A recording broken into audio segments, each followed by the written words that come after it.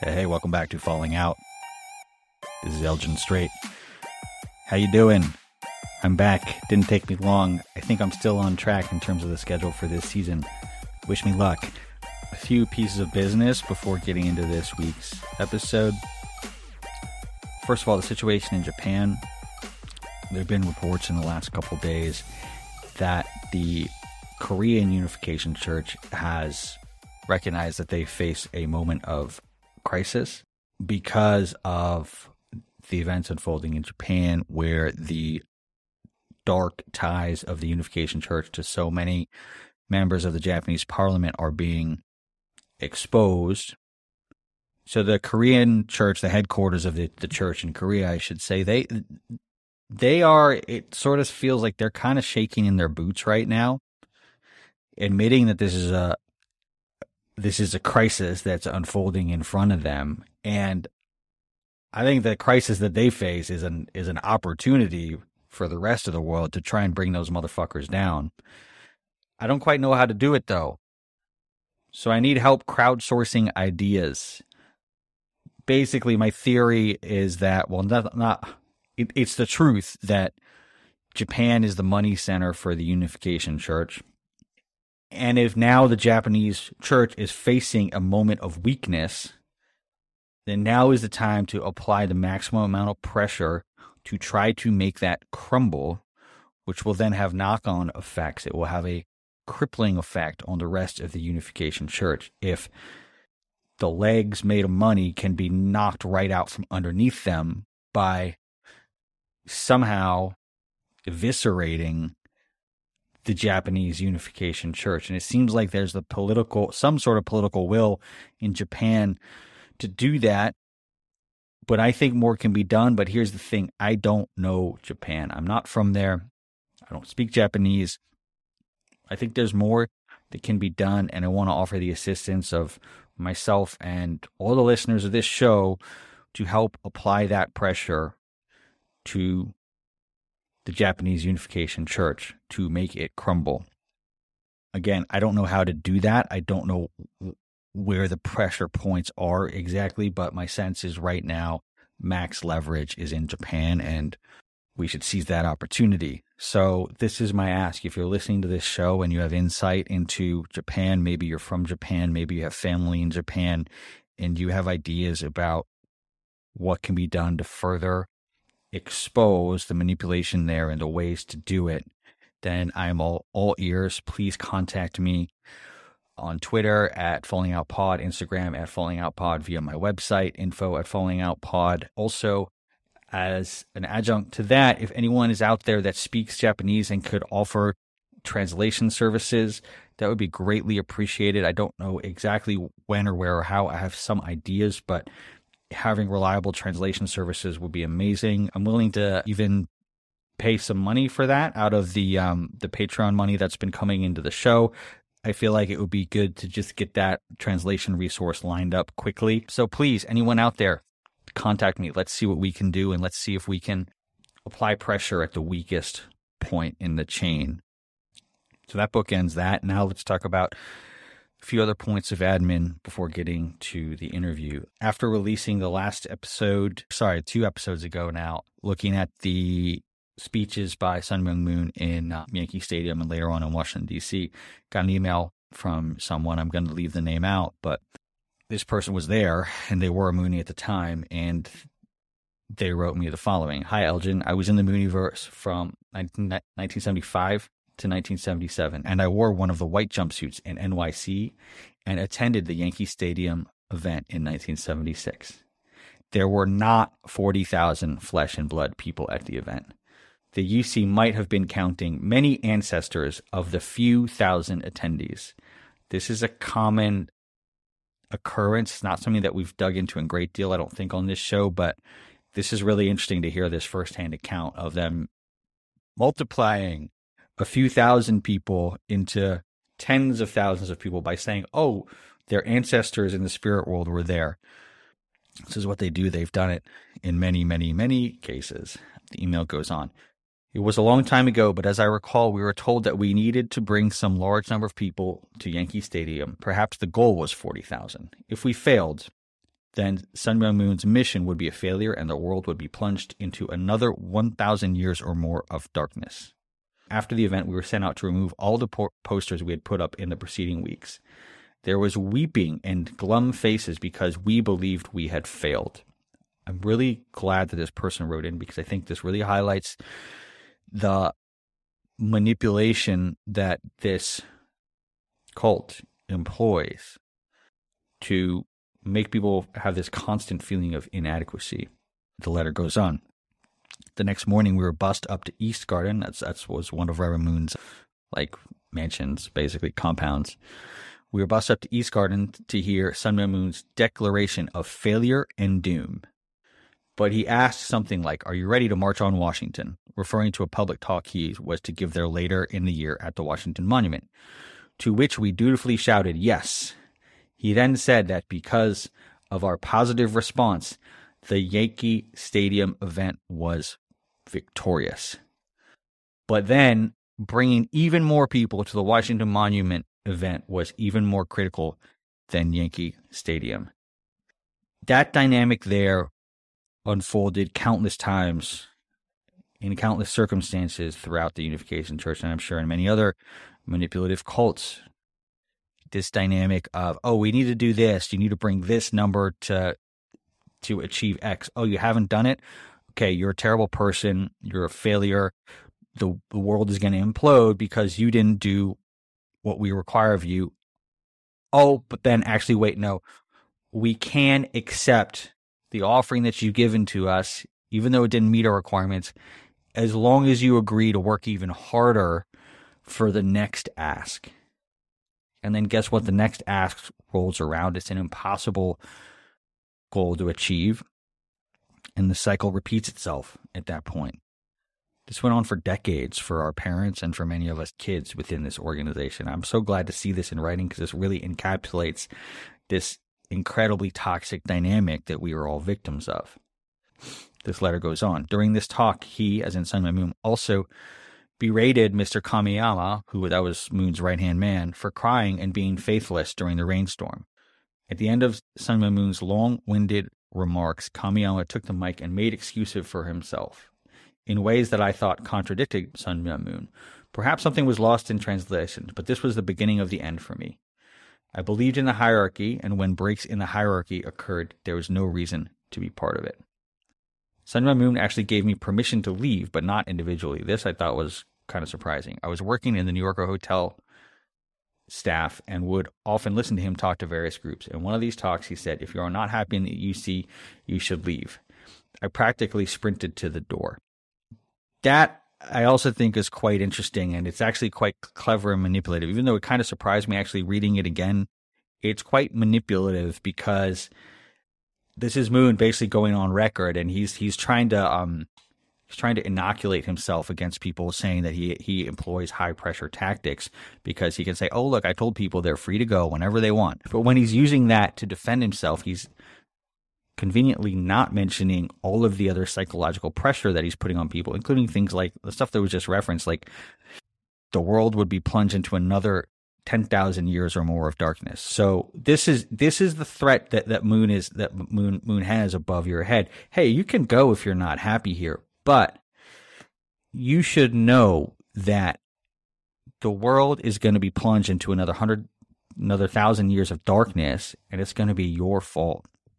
And by the way, your ancestors in the spirit world are going to really hold that against you. So that's what you're not hearing when you hear shit like, "Oh, you're free to go." The letter goes on. After the UC, I spent most of the last 45 years in academia as a student researcher and professor in engineering and physical sciences. Even in that environment, I found people who became overly attached to pet ideas and favored theories, which reminded me of the UC. It seems to be part of the human experience. Another way that the documentary about Yankee Stadium was altered was in the audio of the cheering crowd reaction. There was a lot of booing. Many of the few thousand who came were protesters. I love that. I love that detail. I'm so happy that I got this letter. I'm sorry for everything I did to aid the Mooniverse. I appreciate what you're doing to expose the lies and nonsense. I wish you well in your healing journey. I wish you well, my friend, whoever wrote this letter. You know who you are. Thank you very much. There's a ton of information there that's super helpful. So thank you. And I wish you well. Now let's get to the interview this week. This is a new one for me. This is with a first generation Moonie, ex-Moonie, I should say. And this, in some ways, is almost the most heartbreaking of all of the interviews I've done personally for me, because it gives a firsthand account of the manipulation of someone who was young and idealistic and had nothing to do with this movement, and then sucks them in. And there's a great tragedy, I feel, in listening to the way that unfolded. And the tragedy continues when you hear the account of how the cult enforced separation upon this woman and her children.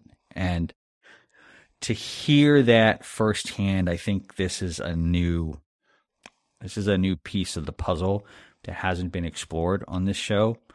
And I was just delighted to have this conversation with Teresa. I don't want to spoil it for you. I have to say this is pretty heavy. There's some pretty shocking stuff in here. Certainly forms of child abuse are in here, which probably won't surprise you if you've ever listened to this show before. But this was pretty heartbreaking stuff. But again, I'm delighted that Teresa took part in this. Teresa is awesome, and if you could see her face during this interview, you could see that she was, despite the heaviness, she was smiling throughout it, and just had a wonderful spirit and aura about her that I really appreciated. So thank you, Teresa, for getting involved. This is part 1. In a week's time, I'll have part 2 for you. Here it is, part 1 with Teresa Tsukahara.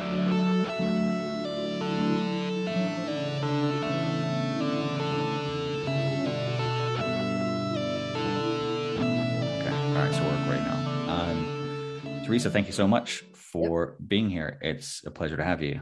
Yeah, thank you, Elgin, for having me. No problem. And so, yeah, just by way of introduction for the audience, so Teresa contacted me after listening to some of the episodes about the group childcare facilities. And Teresa is a former first generation Unification Church member and has some direct experiences with those facilities, some close calls with those facilities, I think is probably a good way to put it. And we're going to talk about those. And that was sort of the first kind of reason we connected. But before then, I want to talk to you about your experience being brought into the church, because that's not something that we've really captured on these conversations before. So sure, we'd love to just kind of hear where you were in your life and how you ended up becoming a member of this cult. Well, really briefly, sure. I was a hippie girl. As soon as I got out of high school, I, it was in the 70s. I was hitchhiking all around. And then I met a friend in another state, and I came to visit her in San Francisco. Okay. And then my sister I didn't have a plan, right? I didn't have like what I'm going to do with my life. My parents, they loved us, but they didn't give us much guidance. There's 5 of us siblings. But my younger sister, who's really just about the same age, less than a year, she came to visit me while I was in San Francisco. But she was already signed up for UW, for the college. And sorry, for UW? What's University of Washington. Okay. In Seattle, Okay, Washington. Got it. Okay. We lived in a really small town, a logging town, Aberdeen, Washington. Got it. Okay. And so then we met somebody from the church, and they invited us for an evening. Can I ask you a question? Was it a man or a woman who you met? It was a man. Thought so. Okay. Yeah. That's the common profile. Yeah, common profile, absolutely. Yeah. And of course, I don't know how much your listeners or know about the church in California. Very different than the East Coast. So it was like totally fit my whole thing that I had going on. They like love and peace. And so we went to the dinner, and then I don't know how they talked us into going to a weekend. and my sister came too. So we went to a weekend workshop, and it was like, if you've ever seen any photos of Boonville, right? Mm-hmm. So it was like totally no mention of religion, because I was not religious at all. No mention of anything, just love and peace. And we're creating this really awesome community. We're working together. We have a great farm in Boonville. So you had no idea it had anything to do with the Moonies when you went None there at all. And None. did you have any conception of the Moonies in general? If someone said None. Moonies, would you know what that meant? None. Well, Okay. actually, after I joined, I realized one day I was sitting on the couch in my house before I graduated from high school, and I remember seeing something about a mass wedding, but that was it. It totally got out of my mind. So Yeah. no idea, no Okay. idea at all. Okay. Just love and peace and working together. And then we went to Boonville to the Yep. 2-day workshop. Yep. And just in case people don't know, Boonville was kind of like the epicenter of Yes. the recruitment efforts Yeah. for the Unification Church in Yeah. California in the 70s, maybe the 60s as well. And one thing that people may not know either, you may not know. So that whole sect of the church was, because I realized it was kind of a sect of the church, Yeah. was ran by, right? Mhm. And she had her own agenda, Okay. because from what I've been reading and stuff, she wanted to be the number one recruiter. So she, I think, deceived a lot of because she had her core followers, right? Yeah. And that's how they kind of did everything. So love bombing, you're so special, you're so great.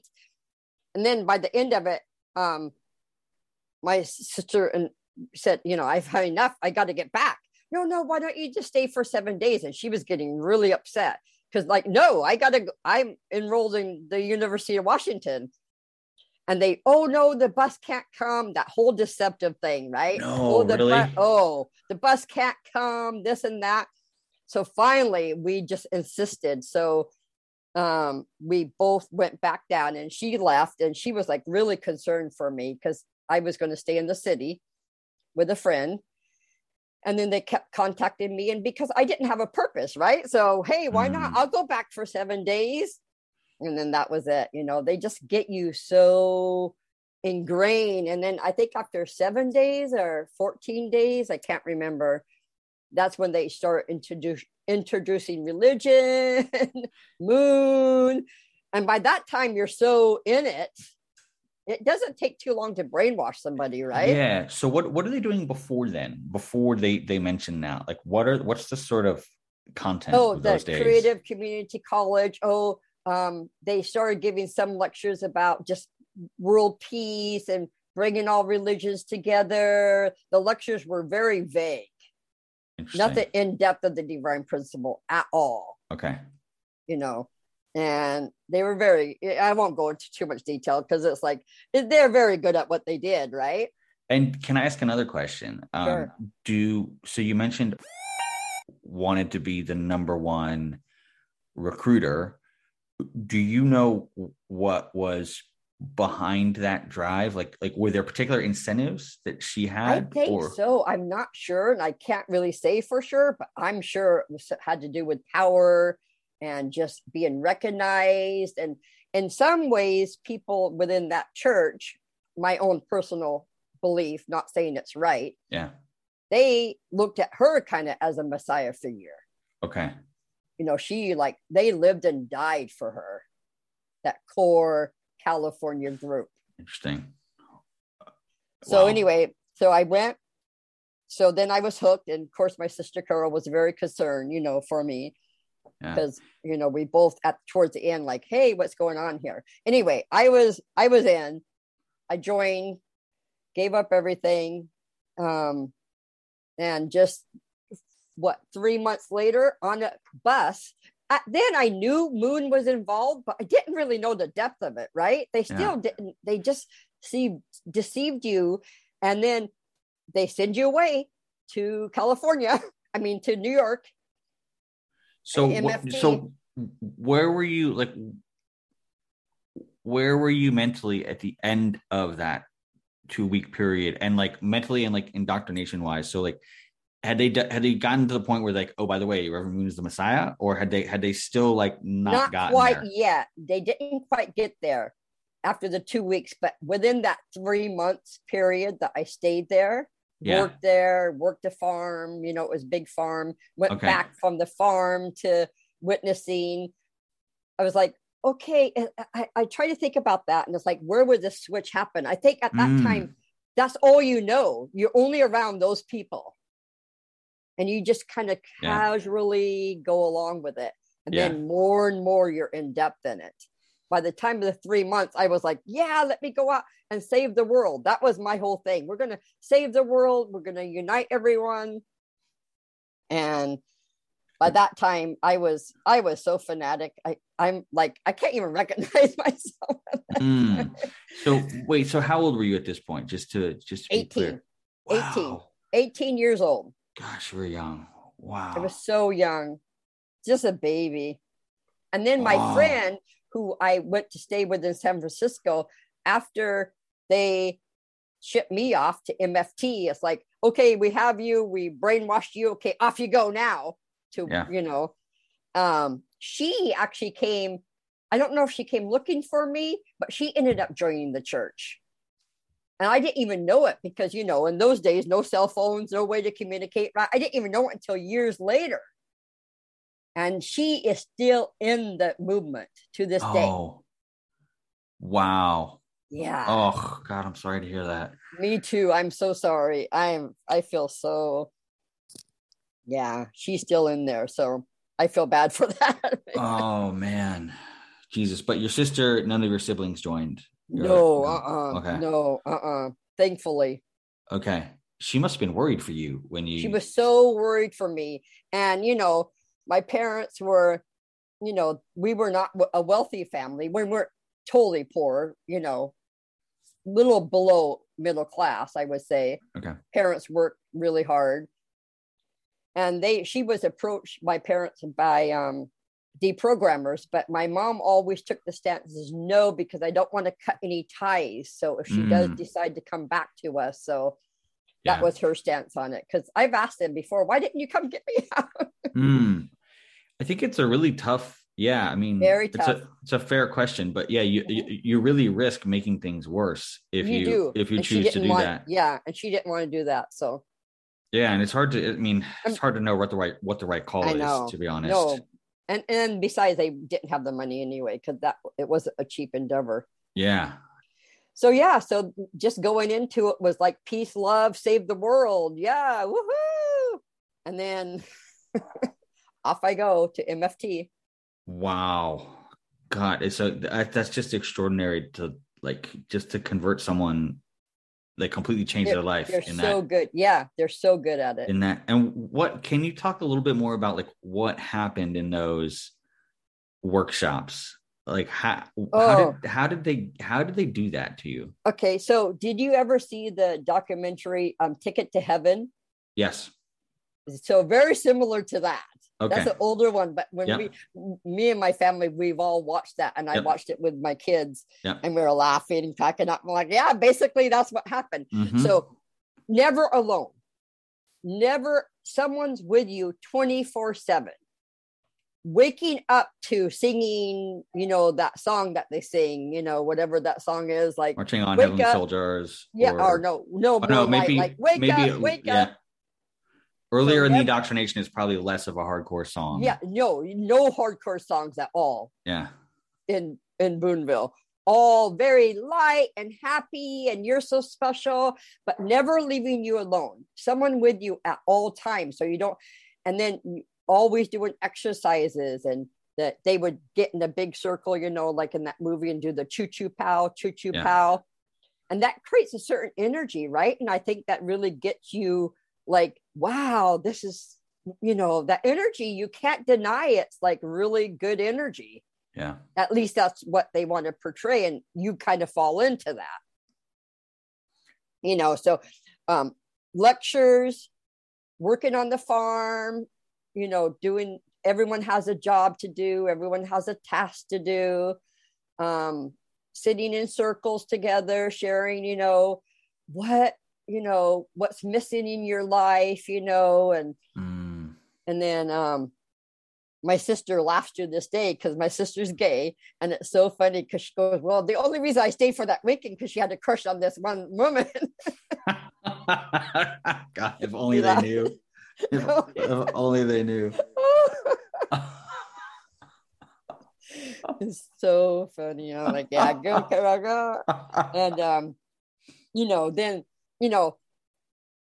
whether we want to put this in the recording or not, but before I was sexually active, and then I was attractive to somebody, and I was a hippie, sex, love, and peace. Yeah. And then I started noticing that, wow, no one like yeah, that must have no been one has really so weird. It's like that must have been really weird to go there. So weird. And then be like, wait, no one's doing anything with each other here out of like all of these like young I know. People? Like, and they were some beautiful people. I bet. Yeah, like, I bet. Yeah. So weird. But and then I even asked about it, I think, and they said, oh, we don't, the whole purpose is just to live as brothers and sisters. I'm like, okay, whatever. But if you want to. And then, then after, a month being there, you realize, wow, that's not happening. Yeah. Because then they started giving the lectures after probably 3 weeks to a month, the more heavier lectures, okay, the so fall of man.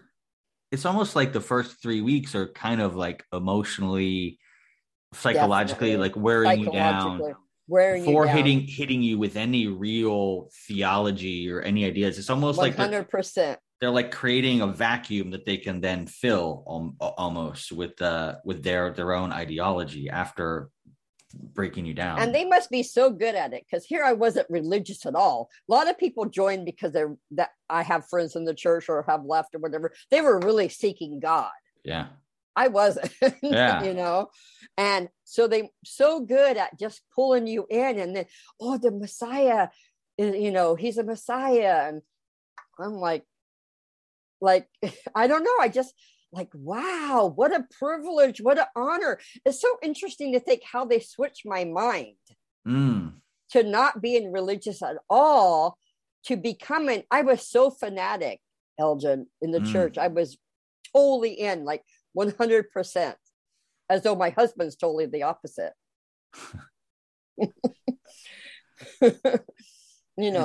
Yeah, and I know I'm really glad we're having this conversation, because I feel like this is, well, I just haven't really spoken to people on my show about this topic in general, and it's something that's really interesting to me.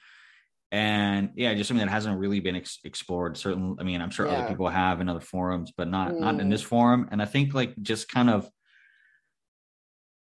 just exposing those mechanisms, I think is quite powerful. And very powerful. I'm glad we're having this conversation. Yeah, very powerful. And then once they have you, and then they only chose a few elite people to stay in California. Everyone else were all shipped off to MFT. Okay, so interesting. So I never really thought about this, but was California sort of like the top of the funnel where they would try to like recruit people and then just send them everywhere else, basically? That's where came in. That's what she wanted to do. She wanted to send as many people as she could to missions to make money, because then she could get recognized. Wow. Okay, so they weren't so California wasn't really like a fundraising center. It was a witnessing center, and then they'd get people in and then send them. Yeah, and people who ended up staying there, they would fundraise to support all their businesses that they had. Yeah. But basically, they would ship busloads of people off. Wow. Yeah. Yeah. So. God. It's just so calculated, and it is so calculated. See, that's what so a lot of my friends who have left the church, not a lot of them, but some still hold on. But it was good in the beginning. I think you need to hold on to that. But from what I learned from your podcast, other people's podcasts, How Well Do You Know the Moon? Yeah. And my husband, because he knew all that bullshit from day one, because he was in a leadership position. It's like, yeah, they get you there. Yeah. It wasn't good from the beginning. Yeah. And this is a thing. And that's hard to admit. It's like, wow, I was really duped then. But it feels more free to me to admit that. To say, yeah, I was duped. It was bad from the core. Because I think when you believe, well, it was really good in the beginning, I really did join a really good movement. It just became corrupted. That gives you some, a little security there. Like, I wasn't that dumb, But yeah, and so this is a dynamic that I'm aware of, just speaking with a lot of people. This, like, a lot of first generation members that I've spoken to who have left, they have that exact conception. Like, it was good up until X point in time. Yes. And like when I joined, it was good, but then it got corrupted because of X, Y, and Z. Like, that's like the classic mentality. Classic. And I'm really, it's nice to speak to someone who's like, kind of like me and the other people who grew up in it, is like, no, the whole thing is fucked. The whole thing is fucked. Let's just, from the day one. Yeah. And this is the thing. They fucking tricked you, Teresa. Yes, they tricked you. Did. They duped 100%. You. 100%. And I was duped. Yeah. And like, I've heard, when talking to some people in like the sort of, just like the ex-cult community, that like, some people have this misconception that, or this conception that, like, people who join cults are like, they're like, I don't know, they're like mentally, they're not with it, or they were like, suffered crazy abuse when they were kids, or there's something that like drove them into it. But it's not true. There's no, there's loads of academic studies out there, and they've tried to find any of those correlations. They do not exist. None. They do not exist at all. The one correlation they found is like, is they attack people when they are in vulnerable places. Exactly. In their life. Yes. See, I didn't have any purpose. I wasn't signed up to go to college. Yeah. I didn't know what I wanted to do with my life. That was my vulnerable spot. Yeah. And they exploited it. It doesn't mean I was dumb and ignorant and stupid. And I felt that for years. My biggest struggle in the church and before the church, but especially in the church, I'm not enough. I'm not good enough. That's why and I was a good fundraiser. I wasn't the best, but I was good. But I was never enough. I never did enough. Why did this happen? Because I'm not good enough, because that's what the church makes you feel. You're not enough. Yeah. And that is done on purpose. So even though it's supposed to be peace and love and everything, it's not. And like you said, to admit the fact that I was con from the day one, it was all orchestrated to get us in there so we could go off and make money for Moon himself. But that's hard. That took me many years after leaving. Yeah, I can imagine. And a lot of people don't get there. Don't get there. Yeah. And I understand that. That's their process, and there's no judgment on that. It's just some people can't get there. Yeah. Yeah. But especially here in the Seattle area, there's a lot of you. Oh yeah, it was good in the beginning. No, but it wasn't. And I've also heard that like the culture on the different coasts sort of, but there was differences between them. Seattle kind of sounds like it was a bit more open, a bit more friendly than the East Coast. And so but maybe that sort of leads to more of those feelings of like, well, it was good at one point. Yeah. And there's another, so I just, that, so the more conversations I have like this, the more I realize, kind of like you, just how calculated the whole thing was from the beginning. Calculated. And so like this idea of like, California is where we find the fundraisers, then we send the fundraisers elsewhere. Yep. That's not something that I was aware of before, but that points to the calculated nature of the beast. Very calculated. Yep. And also it kind of reminds me of another sort of conclusion that I've come to, which is that I specifically, I believe that Moon very intentionally married Americans to Japanese people in the mass weddings, specifically to get Japanese workers to the U.S. so that they could work in the sushi business. 100%. And that 101%.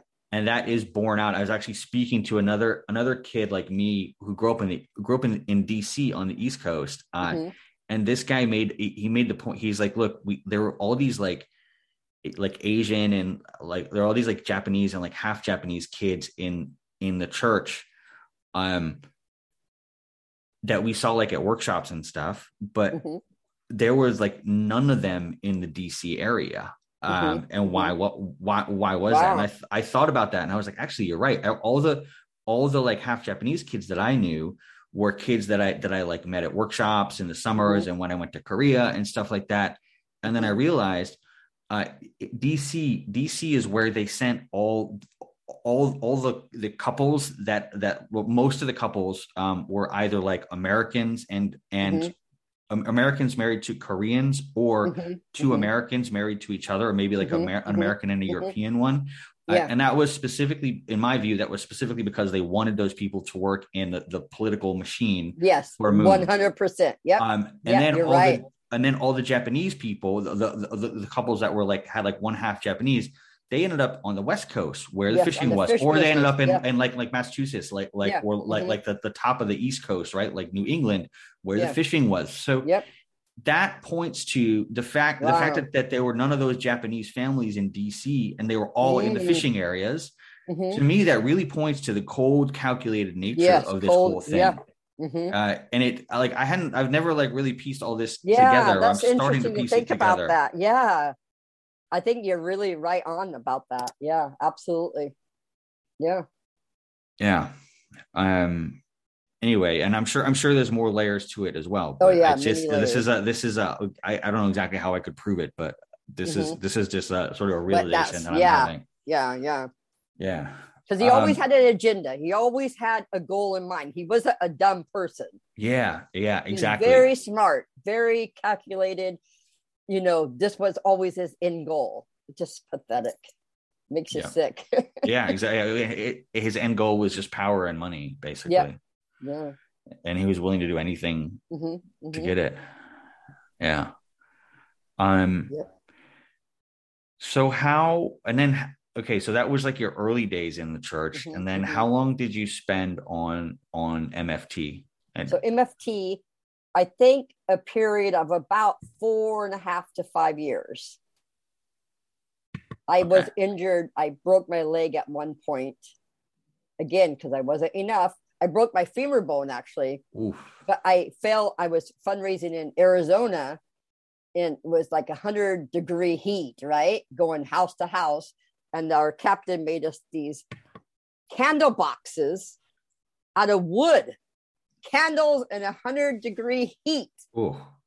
And I tripped over a hose in somebody's yard and landed on the cement on my knees.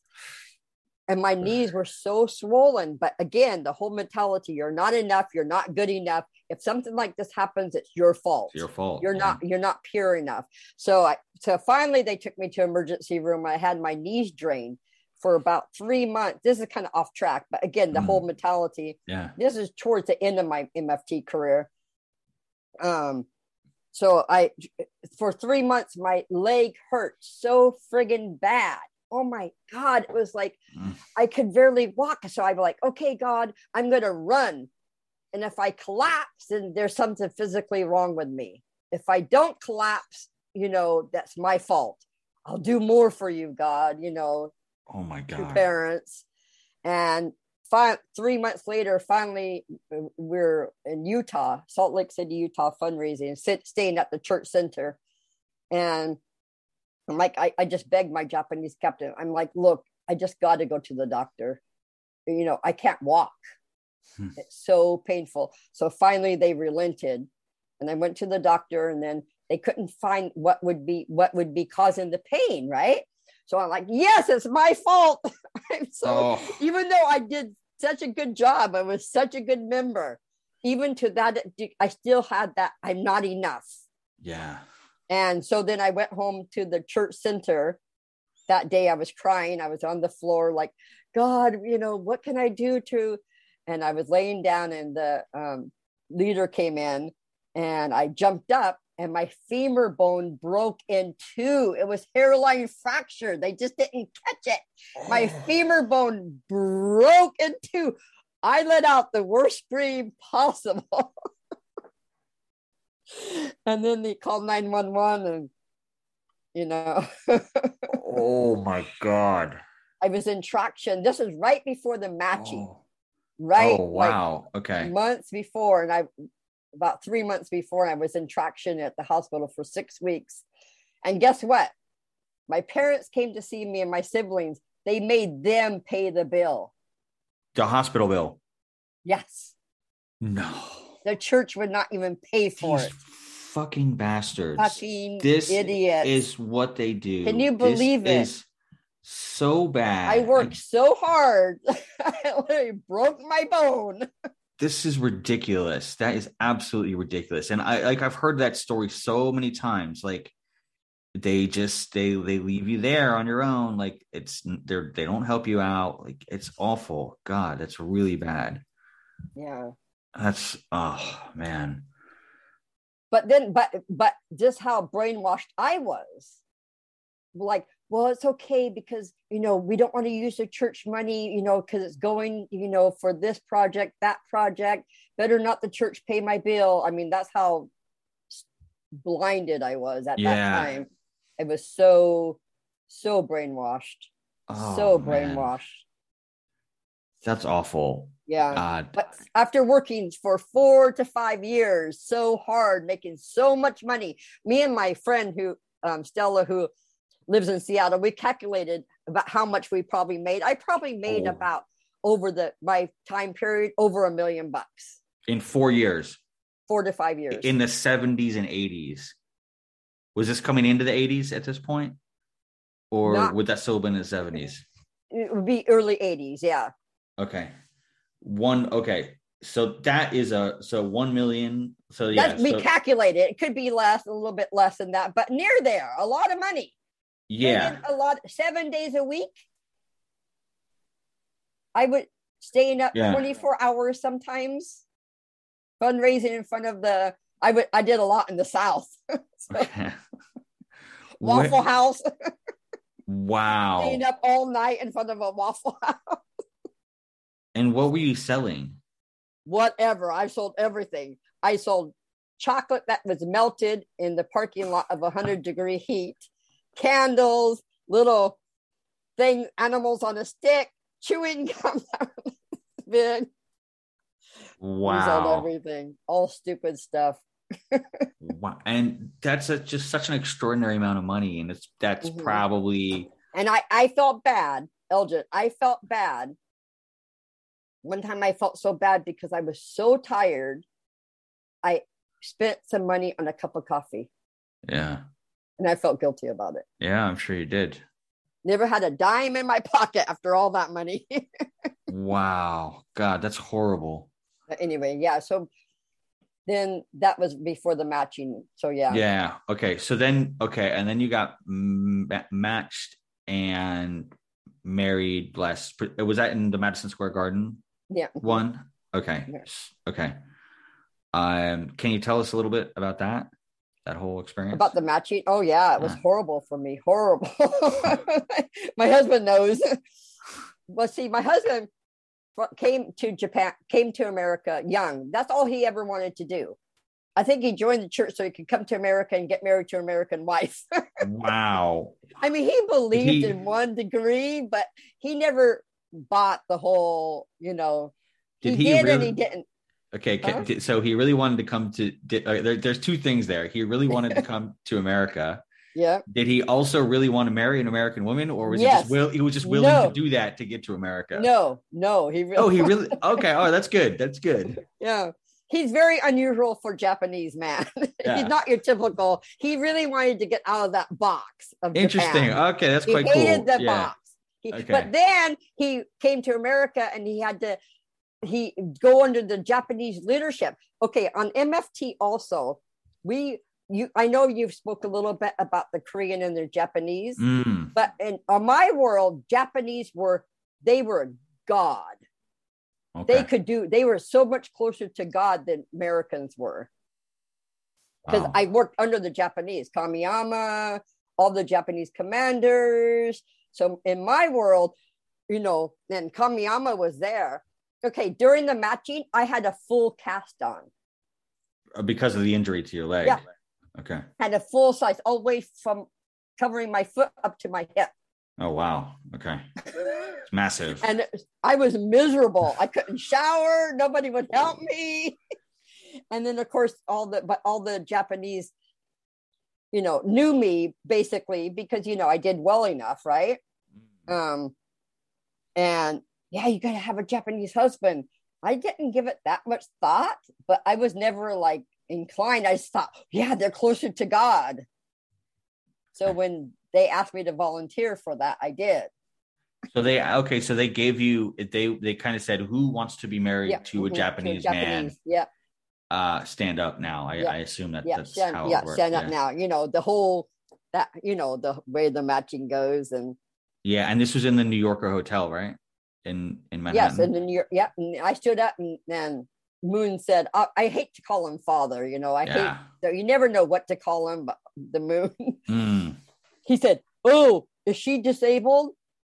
And then Kamiyama was there and like, no, she's a great member. She broke her leg. And I was having to sit in a chair. I couldn't sit on the floor. Okay. And so I had to sit in a chair because, you know, my cast. So it was just a horrible experience. I think we were matched like the second or third day, you know, I can't even remember. Oh, so the matchings lasted multiple days? Yes. Wow. At that time, because there's so many people. I was just so miserable because it was hot. I couldn't, you know, I had the cast on my leg. And then I was matched. And, you know, anyway, I probably shouldn't even say this, but if you want to cut it out. But it was such a bad experience for me. My dad did come there, believe it or not. Wow.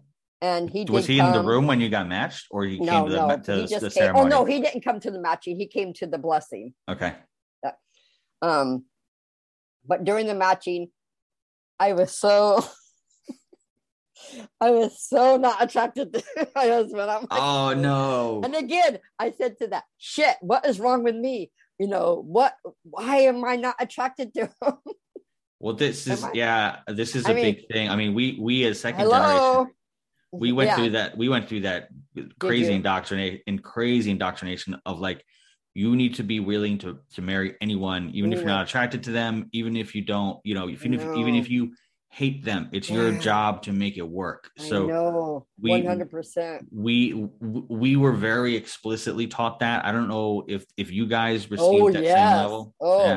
We were so taught that if you deny your match, how can you do that? You're the worst of the worst. Oh, we probably even got it worse than you guys. Not saying it wasn't bad for you, but I'm like, it was like, no, you never say no. Yeah. You never say no. How can you say no to the Messiah? He knows what's best for you. Yeah. You know, how do you know? Oh, yeah. So after we got matched, we weren't together, you know, for quite a few years. How many years was it? 2 years. Okay. And during that time, so we're supposed to do our 40-day ceremony. Yeah. Right? Wait, and what's the 40-day ceremony? No, not 40-day, 3-day. The 3-day ceremony is where you have the first time you have sex, and it's in a very prescribed specific way. Yeah. So stupid. And I postponed it 3 times. I just couldn't do it. Like, how do I do it? And at that point, it was like, hey, if you don't do it, I'm doing it myself. People would talk to me. Teresa, don't worry. You know, even though you don't feel attracted to him, you know, it's going to be okay. Wow. Oh, yeah. So the church leadership, that's what they do, right? They're encouraging you just to not listen to your own. Yeah. And that's the whole thing. As a human, right? Coming out of the church, that's what you have to learn. I was like older, so you have to learn to begin to trust yourself. And what a journey that is. It's a glorious journey, actually. It's awesome. Learning how to trust yourself. And, you know, that. Yeah. Because they're telling you to every fiber of bone, deny everything you think deep inside yourself. I knew myself. I knew hey, I can't go through with this. Yeah. But that is not allowed. Because Messiah knows better than you. Yeah. So then we did. But we didn't live together.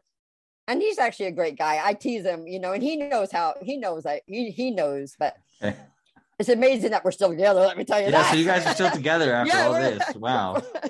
I know. Can you believe it? 4 absolutely beautiful, wonderful children. Aww. And 4 grandchildren. I tell you, amazing. That is so amazing. It's like, and I always tell, and anyway, so not to go off track, but right. just, going through that, what a journey it was. That we didn't live together until we got moved to Texas.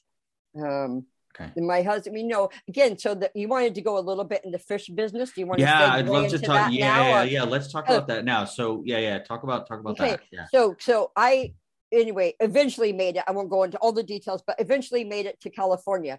So first he wanted to get into nursery because actually I did put my first daughter in the nursery.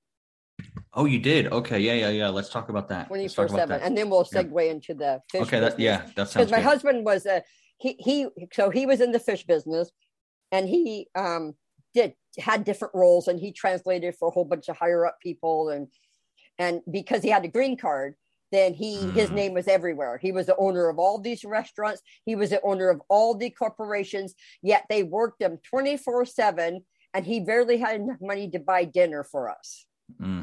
He had to go fundraise in order to have enough money to buy us food. Yeah, even though he was technically the owner of these businesses. He would get like so much money paid, and then he'd sign over the check to give the check back to the church. Yeah. Were they kind of like paying him as like to get money? I'm just trying to figure out how that works. Like to get money out of the business. Yeah. Would they like pay him a dividend or something like that? And then he would just sign that back over. Yeah. Sign that back and maybe some of it's a wage and some of it's a dividend or something like that. Yeah. But so anyway, wow. So then when I got pregnant with my first child, Emmy, who's such a beautiful soul, and we have things to work out, because it's not easy when you're abandoned as a baby. Because the fish business had it all set up. Yeah. After 100 days, we weren't even living together at this time. We weren't even allowed to live together.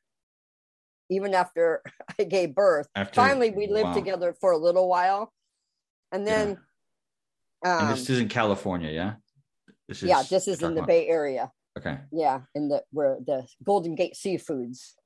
Okay. So it's called Golden Gate Seafoods. It wasn't Golden Gate Seafood. No, at that time. Okay. Golden Gate, what a corrupted place. Oh my God, the stories I have for that. But so I had Emmy, and then we were living in this house with this other couple. And so they had it all set up, it's like, they pump it up so much. Again, I knew deep inside, this is really hard for me because it's the absolute, the most difficult thing I've ever done in my entire life. It was so hard. And so here, this is to the degree that brainwashing destroys people's lives, because I knew deep down inside, I can't do this. How can I give this precious 3-month-old baby? So I said, okay, on one condition, wherever the nursery she goes to, because, we were pressured from all that leadership. We were pressured so hard to do this. You have to do this. Basically, I felt we didn't have a choice. I probably should have been a strong enough person to say, absolutely, I'm not doing that. And that's my guilt that I carry to this day. So I said, I have to live in the same town. So the nursery was in LA. Okay. So then 100 days old, and the lady who ran it, she was Korean. She was actually really, really nice. Her husband, I don't think they're still in the church anymore, so I don't know if I can mention names, but it was, I think he became a politician in Nevada or something. And so her husband was, he was American. I worked under him doing minister work. Okay. they gave me that job. So you got a job in LA doing that. I'm working with the ministers, which was another funny story. So I was in LA. So I go to the nursery. I was still breastfeeding. And it was just so, oh my God, it's hard to talk about. I'm getting better at talking about it because Emmy wouldn't take the bottle. And they literally only gave me like 3 days before I had to leave her there. I mean, what purpose to work with ministers? Why couldn't I just continue having her with me all the time? Because why do they need to do that? Control freak. So yeah, he's such a fucking, to do that to somebody. Yeah. To put that expectation onto me. And so she wouldn't take the bottle. So here I was trying to give her the bottle and my breast is full of milk. And it was, it's just God. so much pain. So much pain. Finally, she took the bottle. I lived in an apartment with another sister, I think. And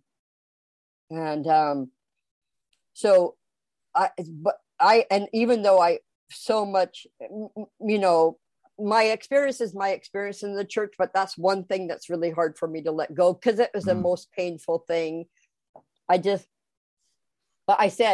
But then I felt, so I said, at least I have to live in the same city. I'm going to go be able to see her because they didn't want you to go there and see your child. I said, I'm going to go see her whenever I can.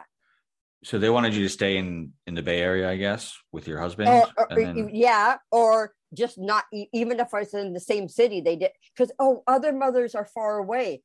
And I witnessed that at the nursery. So I said, no, I'm seeing her. So I went there whenever I could, because I had a pretty flexible schedule. Okay. I wasn't under any big thing.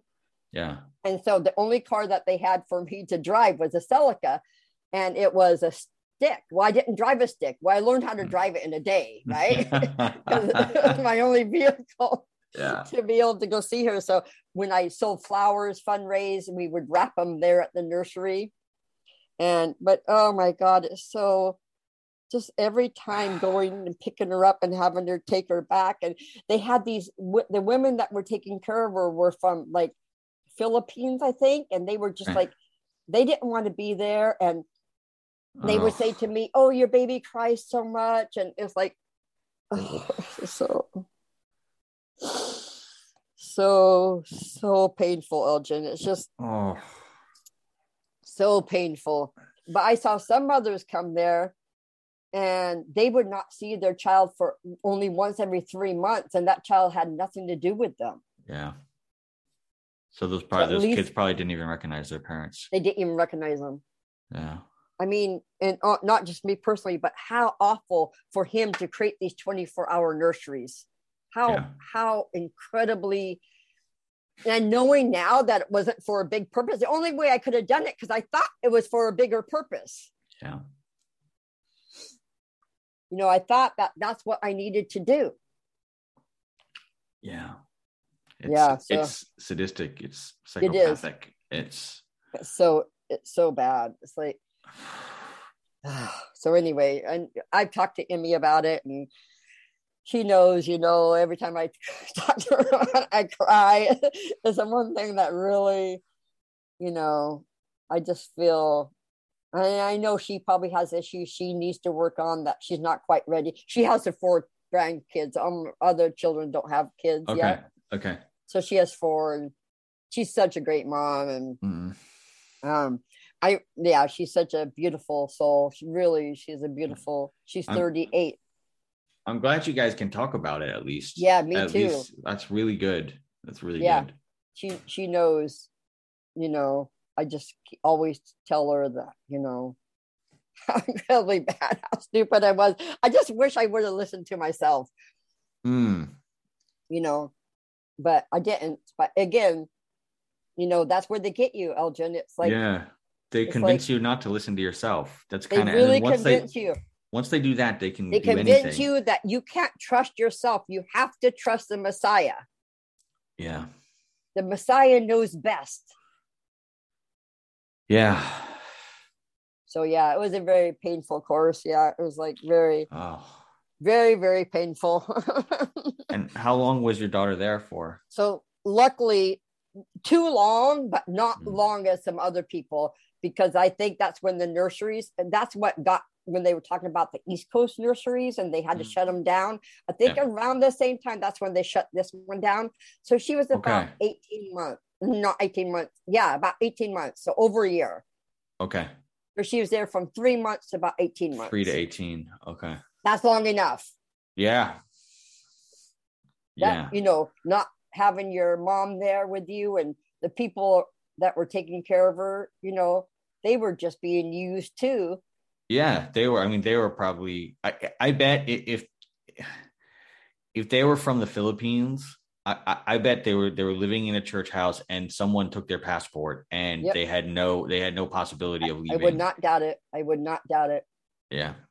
That's Yeah, I like absolutely. I that's a story I've heard before. I'm Yeah. pretty sure I've met some of those people Yeah. along the way Yeah. as Yeah. well.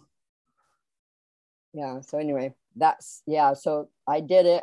I was duped into it, and Yeah. but fortunately, I was at least said I need to be in the same city, and I'd go pick her up whenever I could. I couldn't keep her overnight with me, but how stupid. That's just so That's not even so for a friggin' single night. In stupid. that whole Yeah. 15 months, you couldn't Yeah. just keep her for a single Yeah. night. Yeah. That's so Isn't that sick? it's There's no, terrible. it's so beyond terrible. There's no good reason for that at No all. good reason. It was, yeah, none. God. None. Like I said, some mothers went there and literally they wouldn't even be able to go there. One sister was in CART, one woman, and she only got to go there once every 3 months for like a half a day. Yeah. It's unbelievable. It's unbelievable. So, okay, so it sounds like only what so can just to dive into this a little more, do you recall how how many kids were in this facility Yeah, and there what was the age probably range was? anywhere from, mostly it was babies, tell you the truth, babies to Wow. toddlers, because during that time that was the age of the kids. People were Yeah. just starting to have babies. Okay. The oldest, maybe there are a few toddlers, maybe, but there was at least 50 to 70 babies. Whoa. A lot. And one woman would take care of like 4 to 5.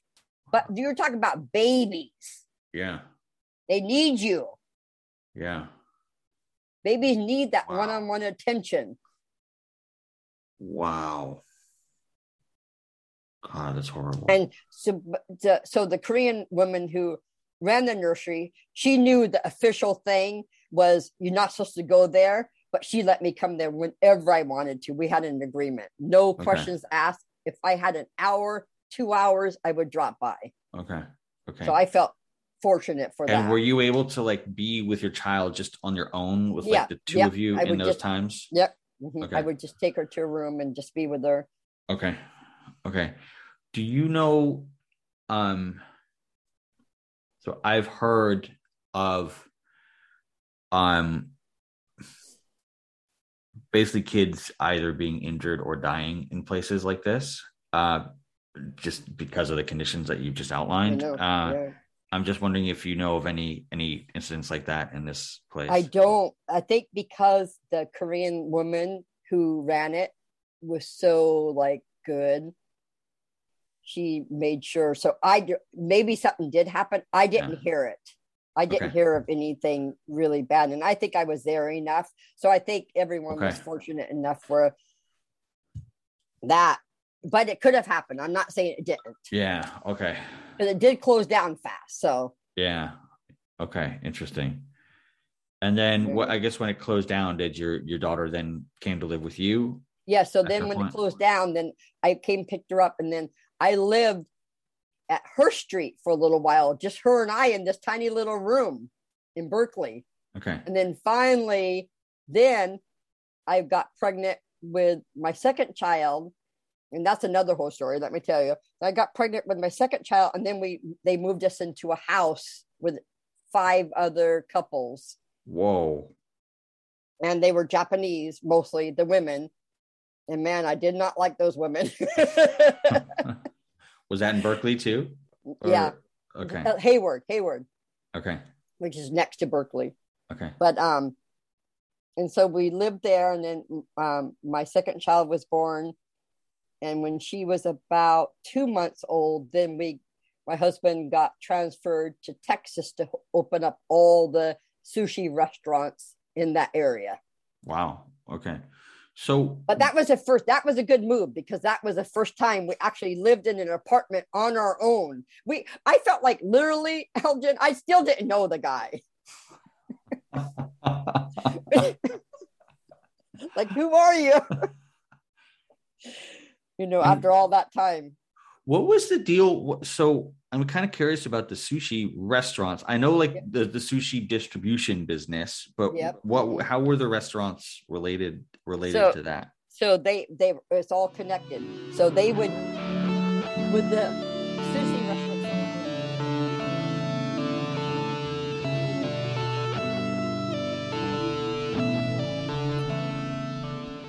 Okay, astute listeners will maybe be yelling at me right now, because they'll say, Elgin, you said 2 episodes ago that this episode was gonna have information about Japan and the financial situation of Japanese members, blah, blah, blah, blah, blah. I did say that. And clearly I cut the episode right there to leave that for the next episode. And the reason I did that is because I thought that statistic of 50 to 70 babies needed its own space to breathe. I want people to think about that.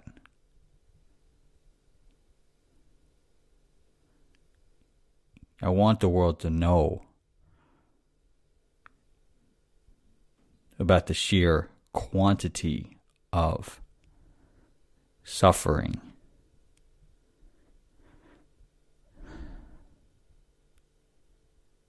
that this supposedly family-centric institution imposed upon people. 50 to 70 babies in a single facility. And there are multiple facilities throughout the U.S. and multiple facilities throughout the world. That's the reality.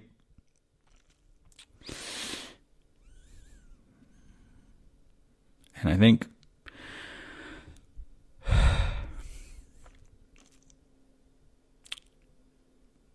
someone should take some fucking accountability for that.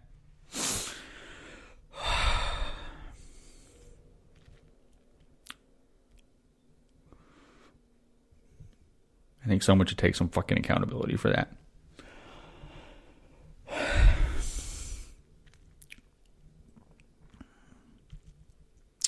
Just going to leave that there. I'll see y'all next time. Peace.